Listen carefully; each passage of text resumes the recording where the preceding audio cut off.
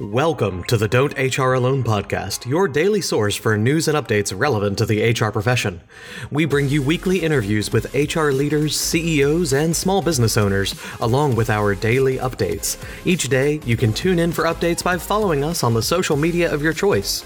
We post to LinkedIn, Twitter, and Facebook.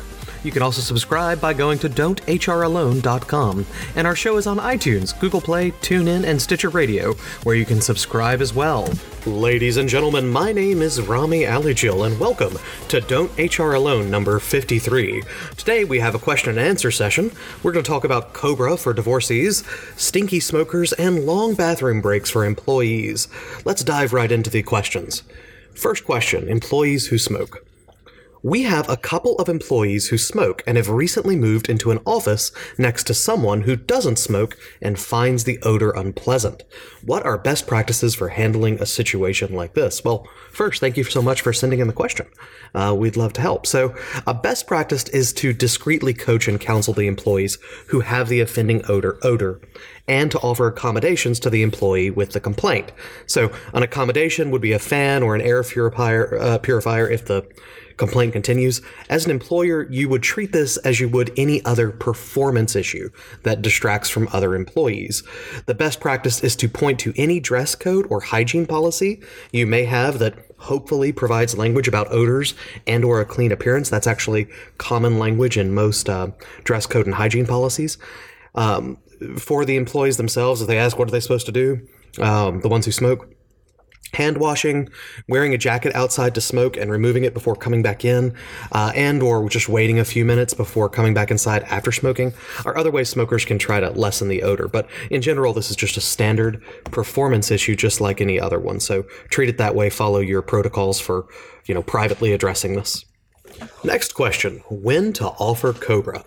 During open enrollment, one of our employees dropped her husband from our group health plan. Do we have to offer COBRA in this case? Well, given your question, the answer is absolutely not. No. COBRA is only offered to persons who lose their group health coverage due to specific events, such as the employee's termination of employment, or reduction in hours, or the dependent's involuntary loss of eligibility because of the employee's death, divorce, or a child reaching the age limit. So, given your question, the answer is no. But so in this employee's case, there's no qualifying event, which is the key part of COBRA. The husband's loss of coverage is simply due to the employee's voluntary enrollment choice. On the other hand, a special COBRA rule will come into play if the couple later divorces. I'm just kind of reading into this. You probably wouldn't be asking this question if the employee just dropped her husband. Maybe the husband came to you and said, hey, I do want to be on there, but the employee's already dropped her and something. For example, let's assume that Mary, the employee, makes an open enrollment change to drop her husband John from her plan coverage as of January 1. On April 1, Mary and John's divorce is finalized, and the plan administrator is notified within 60 days, right, in the notification window. According to COBRA regulations issued by the IRS, the plan administrator should consider that Mary made the open enrollment change in anticipation of divorce and offer COBRA to John. That is, the divorce is a qualifying event with respect to John, even though he was not covered under the plan when the event occurred. If John elected COBRA and pays the required premium when due, his coverage would be retroactive to April 1, the date of the divorce, and may continue for up to 36 months currently. It may go down to 18 months at some point, but now it's 36. Coverage cannot be reinstated for the months before the qualifying event, so he'd have no coverage in January, February, or March. April 1's the divorce date. That's when his COBRA coverage would start because of that qualifying life event. I hope that helps. I hope I kind of read into that, and that may help you out. If there's not an actual divorce, nothing to do there. Okay, final question. Long bathroom breaks. Quote, I have an employee who is taking unusually long bathroom breaks. The frequent restroom use is disrupting work. What should I do to prevent the long bathroom breaks? Okay, that's a good question. If you believe that an employee's bathroom breaks are longer than average, you must first consider that they may be other issues, such as a medical condition causing the behavior. As an HR person or company owner or whoever you are in this organization, your starting point is there's a medical reason, okay? As a best practice, have a human resources representative or a manager talk to the employee privately to determine if there is a reason for the lengthy breaks. Do not say what's going on in the bathroom, right? You're going to simply pull them aside in private, address it as a performance issue and say, hello, we have noticed this performance issue, which is very lengthy bathroom breaks that are more common than usual. Are there any reasons for this that we need to be aware of? Are there any medical reasons? Is there a stress-related reason? What is your reason for that? 99% of the time, they're going to say, well, there's a health condition, right? And so, well, I'm sick. If they start getting into what's going on, you don't need to know that at all. Just, yeah, I have a medical reason. If a health condition exists and reasonable accommodations are necessary, right? So if it's a health condition, then probably it is, right? If it's something that they have a problem and they need to use the restroom every, hour, that's fine. That's a medical condition. You should try to reasonably accommodate them. But to do that, and this is the key, ask the employee to provide medical certification from their healthcare provider and FMLA paperwork, if applicable, to assure the additional time is protected if they're going to actually take time off, that kind of stuff. So the reason I say that is simply that you've brought up the situation correctly. They say it's medical. You say, wonderful. We're going to work on an accommodation for that. We'd love to make sure we can keep you happy and healthy and everything here. But I do need a medical cert from your doctor saying a reasonable accommodation is necessary, right, to accommodate this illness.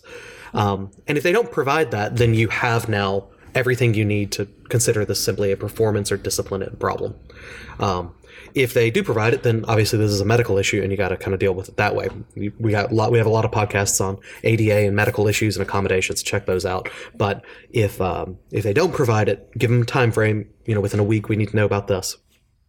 Then it's simply a discipline issue, right? You can treat it that way until they provide it.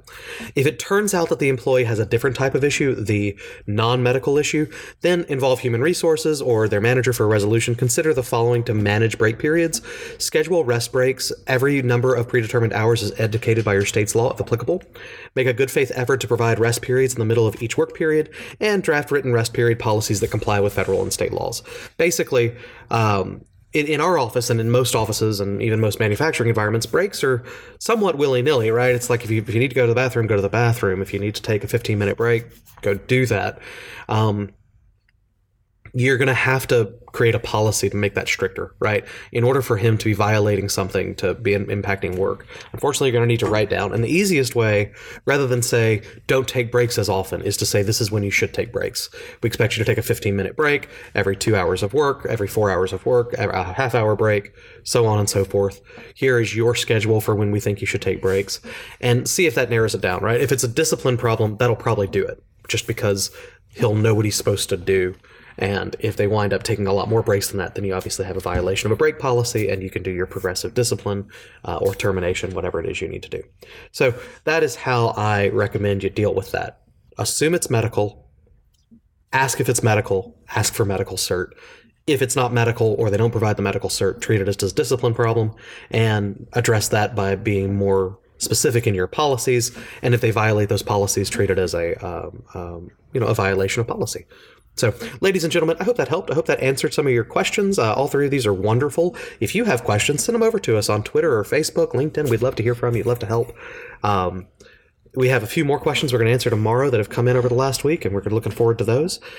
In the meantime, like us, follow us, subscribe. We're available on iTunes and Google Play Music and TuneIn Radio and Stitcher Radio. We'd love to hear from you. In the meantime, ladies and gentlemen, have a wonderful day. Go out there and get your work done.